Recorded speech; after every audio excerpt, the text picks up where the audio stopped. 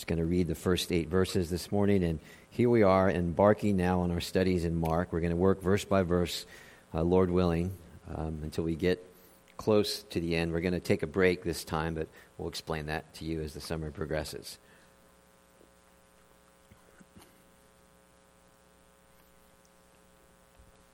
Okay, Mark chapter 1, let's hear the word of the Lord. The beginning of the gospel about Jesus Christ, the Son of God. It is written in Isaiah the prophet, I will send my messenger ahead of you who will prepare your way, a voice of one calling in the desert. Prepare the way for the Lord and make straight paths for him. And so John came, baptizing in the desert region and preaching a baptism of repentance for the forgiveness of sins. The whole Judean countryside and all the peoples of Jerusalem went out to him, confessing their sins. They were baptized by him in the Jordan River. John wore clothing made of camel's hair, with a leather belt around his waist, and he ate locusts and wild honey. And this was his message: after me will come one more powerful than I, the thongs of whose sandals I am not worthy to stoop down and untie. I baptize you with water, but he will baptize you with the Holy Spirit. Amen. Let's pray together, please. May God bless the reading of his word this morning and give us understanding of it. Father, no list of sins I have not done, no list of virtues I pursue, no list of those I am not like can earn myself a place with you. O God, be merciful to me. I am a sinner through and through. My only hope of righteousness is not in me, but only you. Amen. Well, it shouldn't surprise most of us that we are all, each of us, hardwired for self-justification. Our DNA, our default, or if you like, one of the effects of the fall on humanity in the garden is the sin of self-justification, wanting to justify ourselves before God and others in any way it might be. Good works, large gifts, moral stance, favorable comparisons with others, whatever it is, self-justification, which is one of the reasons the Bible is written in the way in which it is written. Because the Bible, as we've been learning, sets before us plainly again and again the Lord Jesus Christ. For this reason, Christ must be preached to save the world, and Christ must be preached to stabilize, preserve, and call the church of Jesus Christ to action. Paul said it best: we preach Christ to the Colossians. We didn't follow cleverly invented stories, Peter said, 2 Peter 1:16. No, we preached Christ. We preached Christ and not ourselves, 2 Corinthians 4:5. And in this, do you understand this? The preaching of Christ is gospel saturated. The other, the preaching of ourselves, is rooted in just good advice with a few hand-picked scriptures to help build your case. And good advice has merits, certainly, but it's not preaching Christ. Rather, it's preaching some advice. And that is not the same as preaching Christ. So it should be no small wonder to us then, as we think these things through. For example, anytime the Apostle Paul says anything about his morality to the churches, what does he say? Well, this is what he says. Ephesians 3:8. Although I am less than the least of all apostles, 1 Corinthians 15:9. I am the least of all apostles. Ephesians 3:8 actually says, I'm less than the least of all the Lord's people. And then 1 Timothy 1:15, I am the worst of all sinners. That's Paul the apostle. In other words, he says, I am the last person you would want to take some advice from. Just look at me. Which is why Paul would never preach advice sermons. But he ties everything he says to the cross of Christ. He has to, because he says he's the worst of all sinners. Those of you who took home groups, I hope you figured that out when it came to the moral instruction in Ephesians 4 and 5, that every reason that Paul gave us why we should obey had nothing to do with ourselves, had everything to do with God the Father and God the Son and God the Holy Spirit and the community of faith. So here's a formula for you. The worse sinner I know I am, the more gospel I will give. The less aware of my sin, the more advice I'll give, the how-to talks, and you can do better talks. And loved ones, Paul follows every one of those scriptures that I just read to you about his deficiencies. He follows on this every time, and you can go check your Bibles and make sure I'm telling you the truth. But the grace of God was poured out on me abundantly. In effect, he says, see, this is what Christ did for me by his suffering and death on the cross. It wasn't me. It wasn't my ferocious commitment to the cause. It wasn't that I finally got serious about religion. No, it was God's unmerited favor. It was his free grace given to me in spite of me. And everything then hangs on the work of Christ in the gospel. Now, please get this. It wasn't Paul ever saying, well, you know, I just got so hungry for God, and that's what turned the key. No, that's internet talk. That's, fake news? That's fake theology. Because if the cause was Paul's hunger, if that is what turned the key, then what? Well, what he said last time, remember those of you who were here, Galatians 6:14, his only boast is in Christ crucified. If that was the case, if his hunger turned the key,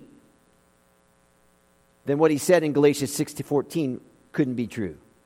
At least not completely true. Therefore, loved ones, I want you to think with me. The very first verse, if your Bible's open, you see this. The verse, the gospel according to Mark, helps make my point. It's the thematic statement of the whole book. So call it the controlling idea, call it the theme line, call it the melody line, but whatever you call it, know this. This verse, in one sentence, sets before us the entire message of this gospel according to Mark. In other words, verse 1 is the melody line of every sermon which comes out of this book. Now please get that. It is the melody line of every sermon which comes out of this book. The beginning of the gospel about Jesus Christ, the Son of God. The good news about Jesus the Messiah, the Son of God. Veer from that statement. As you study the book, as you hear the book taught, preached, you've gone off course in this gospel, and you miss the intent. And the gospel, this good news that Mark will teach us, is essentially this. Despite the fact that we cannot redeem ourselves, we cannot fix ourselves, despite even in our best days, we're still riddled in sin, God in his mercy sends his son Jesus, who's the Messiah, on our behalf to tell us there is a way of forgiveness for the worst of sinners. Which takes us back to our opening thought about Christ must be preached to save the world. And you bet we're going to add Christ must be preached to stabilize the church, to preserve the church, and to call Christ's church to action. Because you see, the rescue that we need only comes one way. Through the substitutionary ministry of Jesus Christ on our behalf. So you see, loved ones, this is why the Bible has to be written and given. To be real frank with you, this is why expository preaching is so hard. Because the Bible actually says, no, it actually heralds, keep your eyes on Jesus. Keep your eyes on Jesus. You look at him and you look away from yourself. Now, I've read this quote from Spurgeon at least 3 times since I've been here. It's time for the quote again. It comes from his morning devotion, June 28th. He says this, the Holy Spirit turns our eyes entirely away from ourselves, but to Jesus Christ. Therefore, it's not your hold of Christ that saves you, it's Christ. It's not even faith in Christ, though that may be the instrument. It's Christ's blood and merits. Therefore, look not so much to your hand with which you're grasping Christ, but look to Christ. Don't look to your hope, but look to Christ, the source of your hope. Don't look to your faith, but to Christ, the author and finisher of your faith. You'll never find happiness by looking at your prayers, your doings, your feelings. It is what Christ is, not what we are, that gives rest to the soul. If you would at once overcome Satan and have peace with God, it must be looking unto Jesus. Keep your eyes simply on him. Let his death, his sufferings, his merit, his glories, his intercession be fresh upon your mind. When you wake up in the morning, look to him. When you lie down at night, look to him. He will never fail you. Now, I want to ask you this question. Are we getting this as a congregation? Are we really getting this as a congregation? Or are we still in the mode of leadership principles from Jesus, discovering the champion you from the Gospel of Mark, lessons of life from Mark's Gospel, lessons on quality living? Are we past that as a congregation, or are we still there? Because you see how the latter just feeds the flesh? Because think, the disciples who were elbow to elbow with Jesus, right? So we'll say it like this. Front row seats, backstage passage to Jesus' 3-year leadership conference, right? Well, Mark will show us about these guys who spent 3 years elbow to elbow with Jesus. They will fail to have faith in Christ when twice comes the storm. They fail to believe Jesus will have the ability to feed the multitudes twice. They fail to understand the direct communication of Jesus to them. We're going to Jerusalem and I'm going to be crucified. They rebuke those who bring children to Jesus in order for him to bless them. They fail him at the moment of his greatest need when Jesus is arrested and crucified. So it's graduation day and they blow it. And we're never told directly in Mark that the disciples have faith. They keep blowing it. Now keep that in mind. And yet, here's the good news. Christ, the Son of God, he keeps bailing them out. He doesn't abandon them. He keeps on loving them. And many of us, and I'd be the first one to admit, we have known that kind of love. When we just tank on Jesus, and we know what we deserve, and then here comes Jesus. Do you know this song? I'm going to keep on loving you, because it's the only thing that I want to do, right? And when I said that I loved you, I meant that I loved you forever. And then in the Gospel of Mark, there's these minor characters in the eyes of most. So in Mark, these minor characters who, if you would, they can't afford tickets to the leadership conference. And they're distant from Jesus. They're not elbow to elbow. But Mark shows us that some of these first meetings, they are aware of their helplessness. They are equally painfully aware of their deviancies and their deficiencies, and yet they demonstrate faith in such a way that Jesus commends. In other words, they say this to Jesus: you're the only one that can save us. Son of David, have mercy on me. And guess what? Jesus does. He does. Loved ones, modern men and women, by nature, in contemporary society, in or out of the church, are much like the disciples, and they cannot stand feelings or impressions given to others of weakness or deficiencies.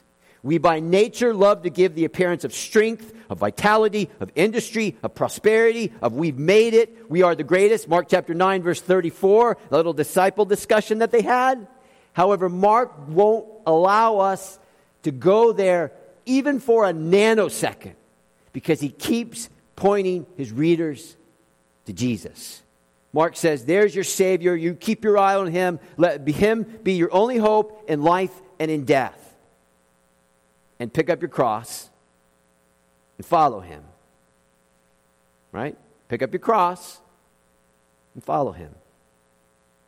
Now, in relation to that last statement, listen carefully. This is a quote from John Stott, 1975. He was writing a booklet for a missionary conference, and this is one of the things he says.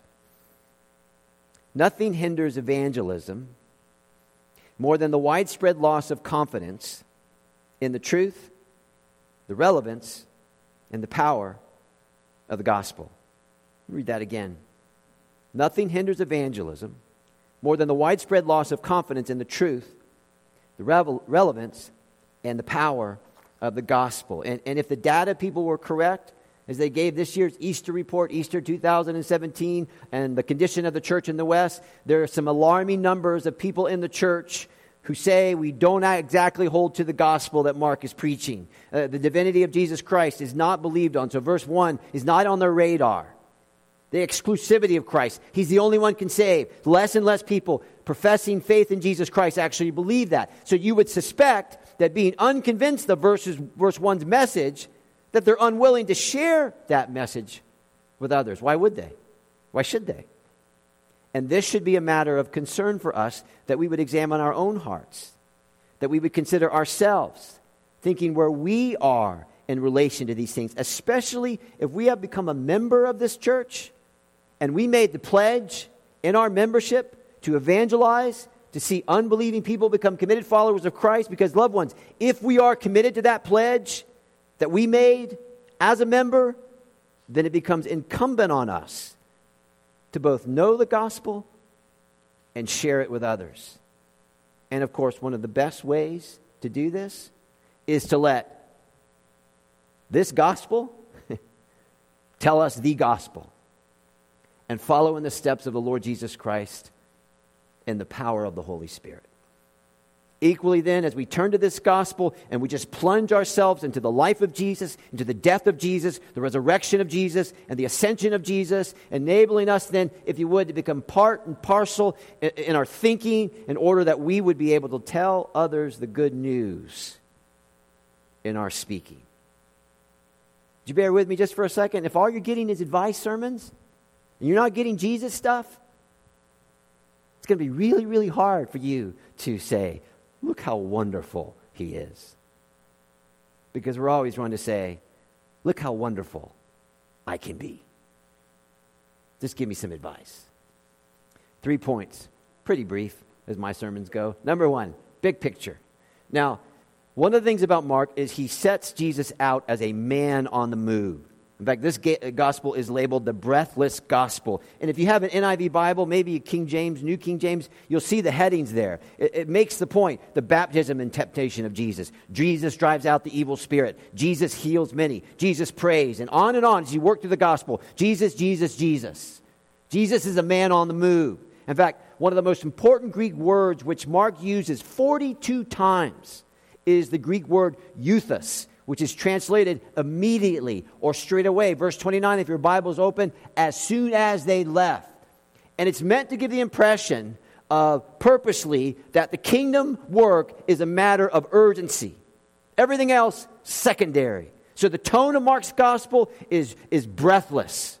None of this kind of wait. No, it's like, we got to go. Speed, haste, the kingdom work. It's the priority. All worldly cares, tank them. Worldly pleasures, tank them. The kingdom matters most.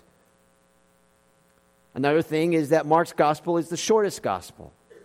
It's the first gospel written as agreed on by most. Not everybody says that, but most do. And it's probably the most evangelistic or mission-minded gospel of the four, because Mark leaves us without a large amount of information from the other gospels, but he leaves us with all the vital information that we need to know, or a man or woman needs to know, if they're going to believe on Jesus.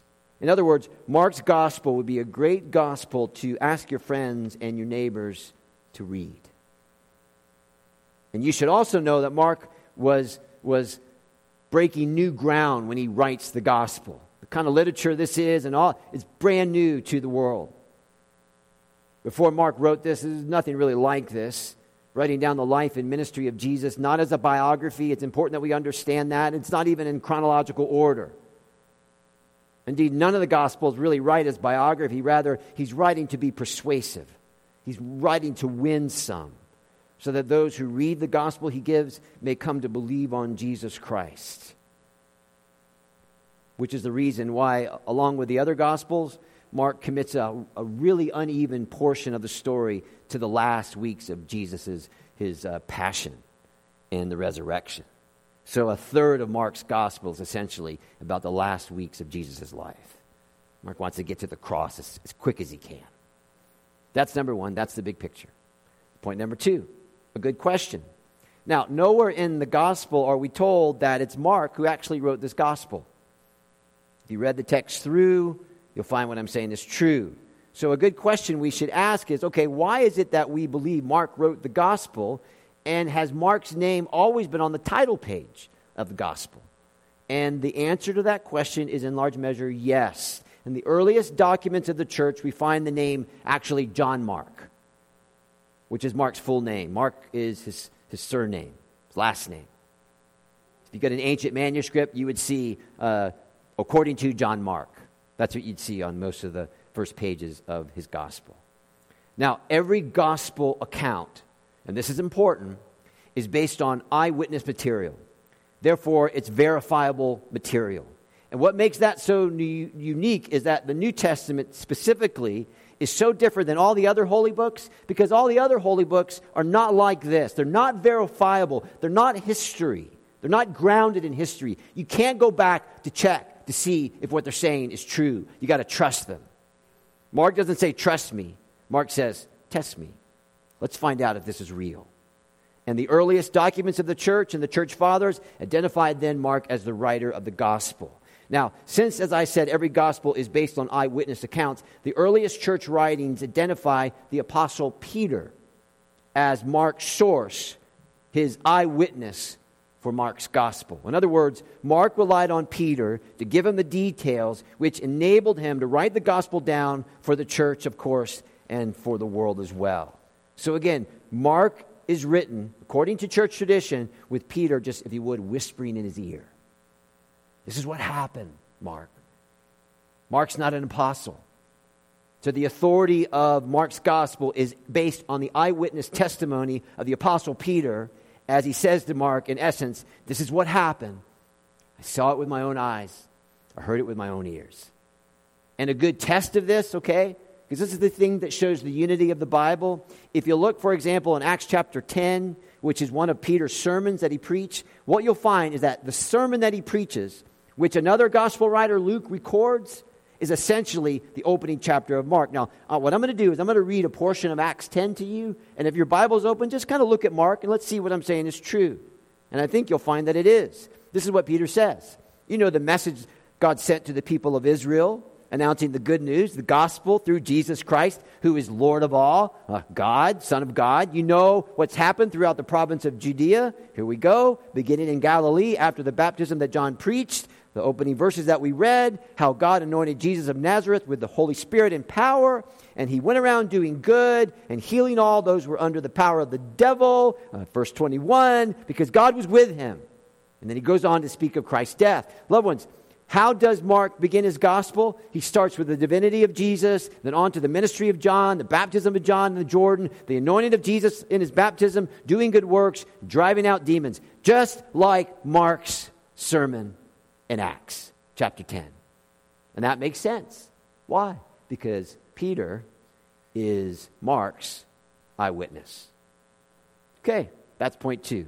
Number 1, the big picture, Jesus, Jesus, Jesus. A good question, Mark. Who's your source? Peter. Mark, why is your name on the gospel? And so on. Last point, some things to think about and do.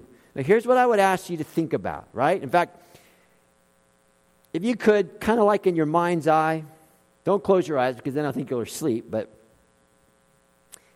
just put yourself in the position of the Christians before Mark's gospel was written, specifically in Rome. So in the latter part of the first century in Rome, it's the Lord's Day, okay? And because it's the Lord's Day, Christ's people are assembled together.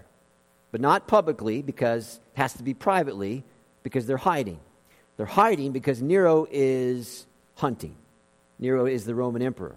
He's hunting for Christians. And if they're caught, they're going to be arrested and subjected to some kind of Nero-generated psychotic death.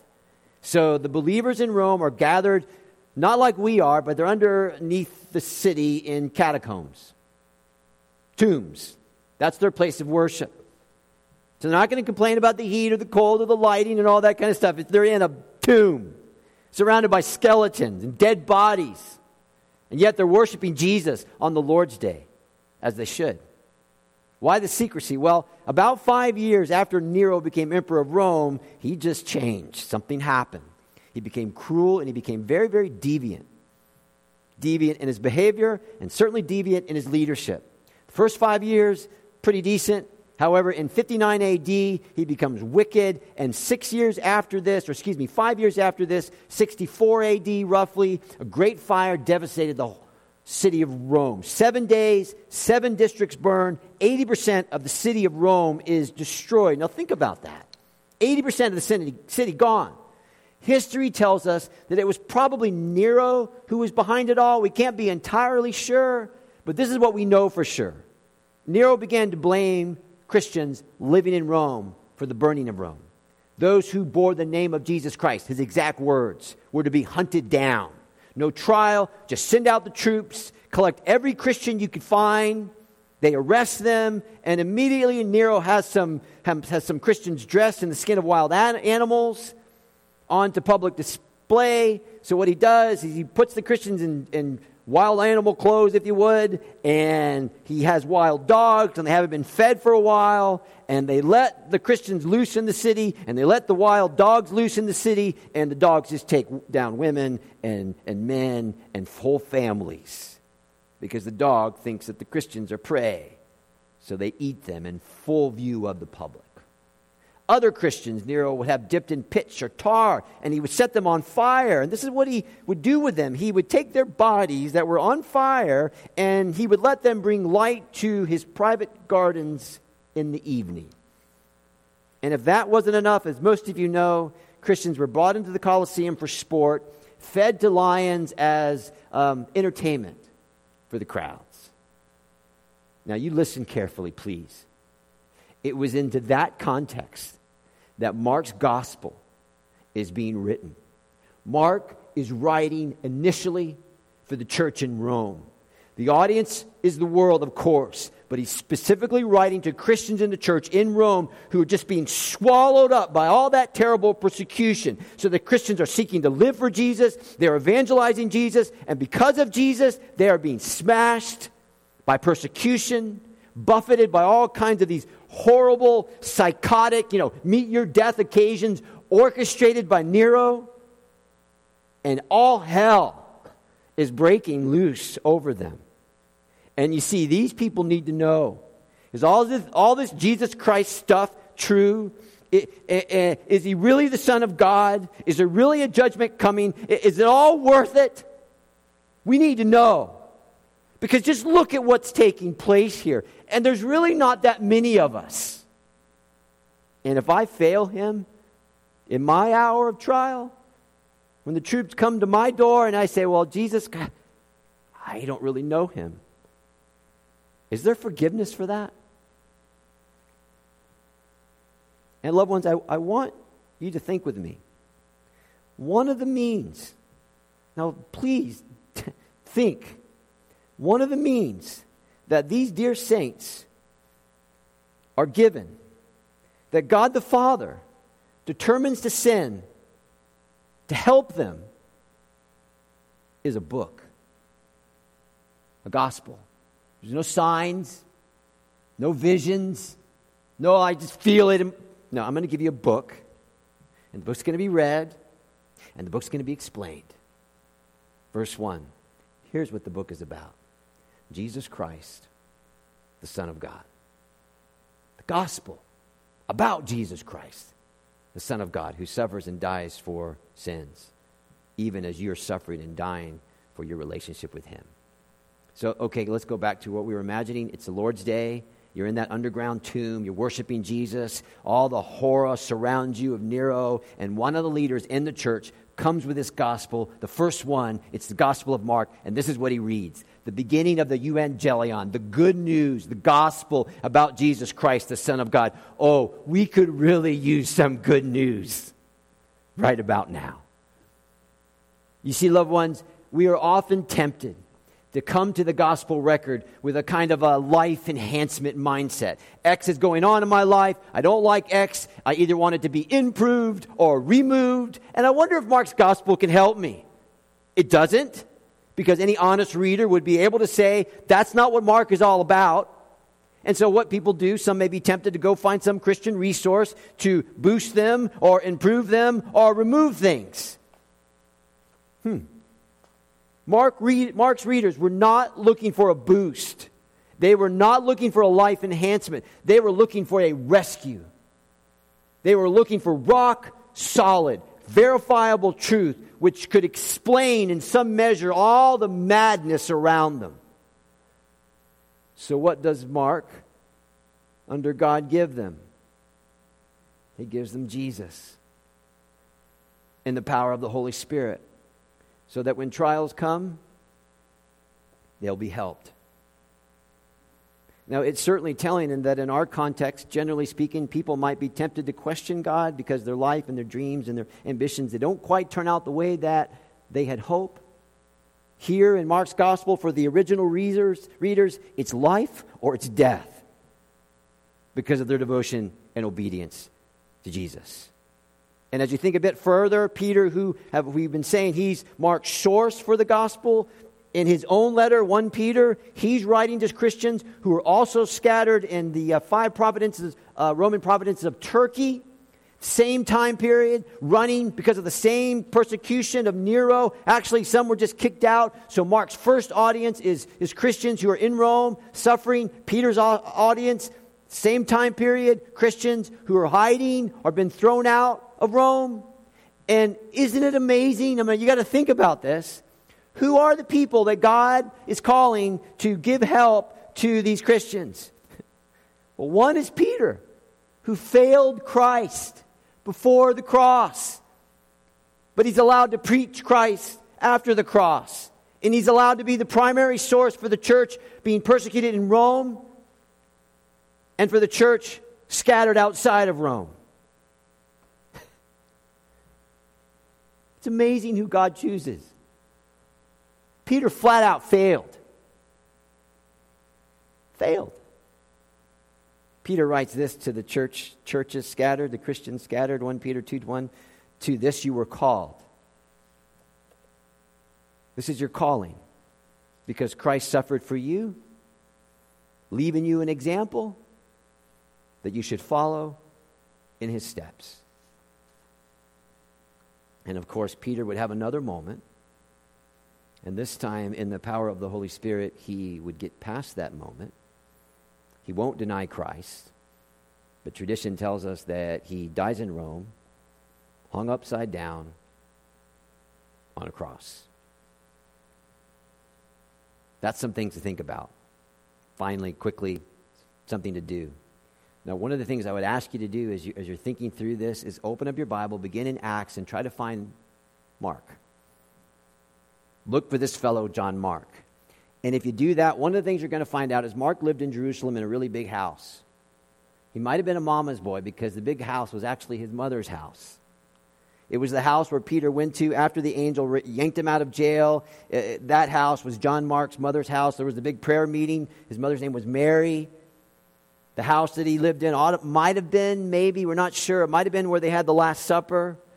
And the man in chapter 14 of Mark who allows the people to yank off his clothes, remember, insofar he doesn't want to get arrested, and he's much more afraid of the crowds than he was of God, a fairly human problem. Church tradition says that the naked guy running, that's Mark. And what do you know? Another chosen instrument used by God. He's a guy, if you would, who tanked on Jesus in a pretty embarrassing way. Mark has a rich cousin named Barnabas. Barnabas at the time had a whole lot going for him. So remember, Paul and Barnabas and Mark, they go together and they do some missionary work. And guess what happens to Mark? Mark has another gospel meltdown. He abandons the work of Jesus Christ. Barnabas gets mad. Paul gets mad at each other. They split up. But after a good while, the matter is settled. Paul says to Mark, go get him because he's very useful to my ministry. Now let's do this and we're done. Who is Mark writing to? The Mark who failed twice. And who was Mark's source? Peter, who failed big time once, at least. He's writing to Christians who are being tempted in the same way. And he's probably writing to Christians who probably had their own meltdown. Right? When the Roman guy, Jesus, don't know him. Don't know him. Is it not amazing? The kind of people that God uses. Mark's not an Ivy Leaguer. He's not a hero of the faith. I guarantee you there's not going to be any books about Mark's diet and Mark's prayer life and Mark's this and Mark's that. You know, you could become Mark. God picks up people. He puts them in the places of usefulness. And the strength of all this for Mark was not Mark. The strength of this was because Mark encountered Jesus. and he had to come to trust Jesus, and his life was transformed by Jesus. And it was this which caused Mark and all who have ever trusted in Jesus to go out and tell people, I've trusted in Jesus. He changed my life. I fail him a lot. May I please tell you about him, though? He can change your life too. It's pretty simple, congregation. We gather so we can what? Scatter. That's the way. That's the way. We're not really heroes of the faith. At least I don't feel like a hero. Most days I feel like Mark. I think that's good. Let's pray. Father, as we embark on this study, we sincerely ask, God, for the help of the Holy Spirit in the study time, in the writing time, in the preaching time, in the listening time, in the thinking time, and applying time. May Mark's gospel change our lives forever to the praise of your glory. In Christ's name we pray. Amen. God bless you. You're dismissed.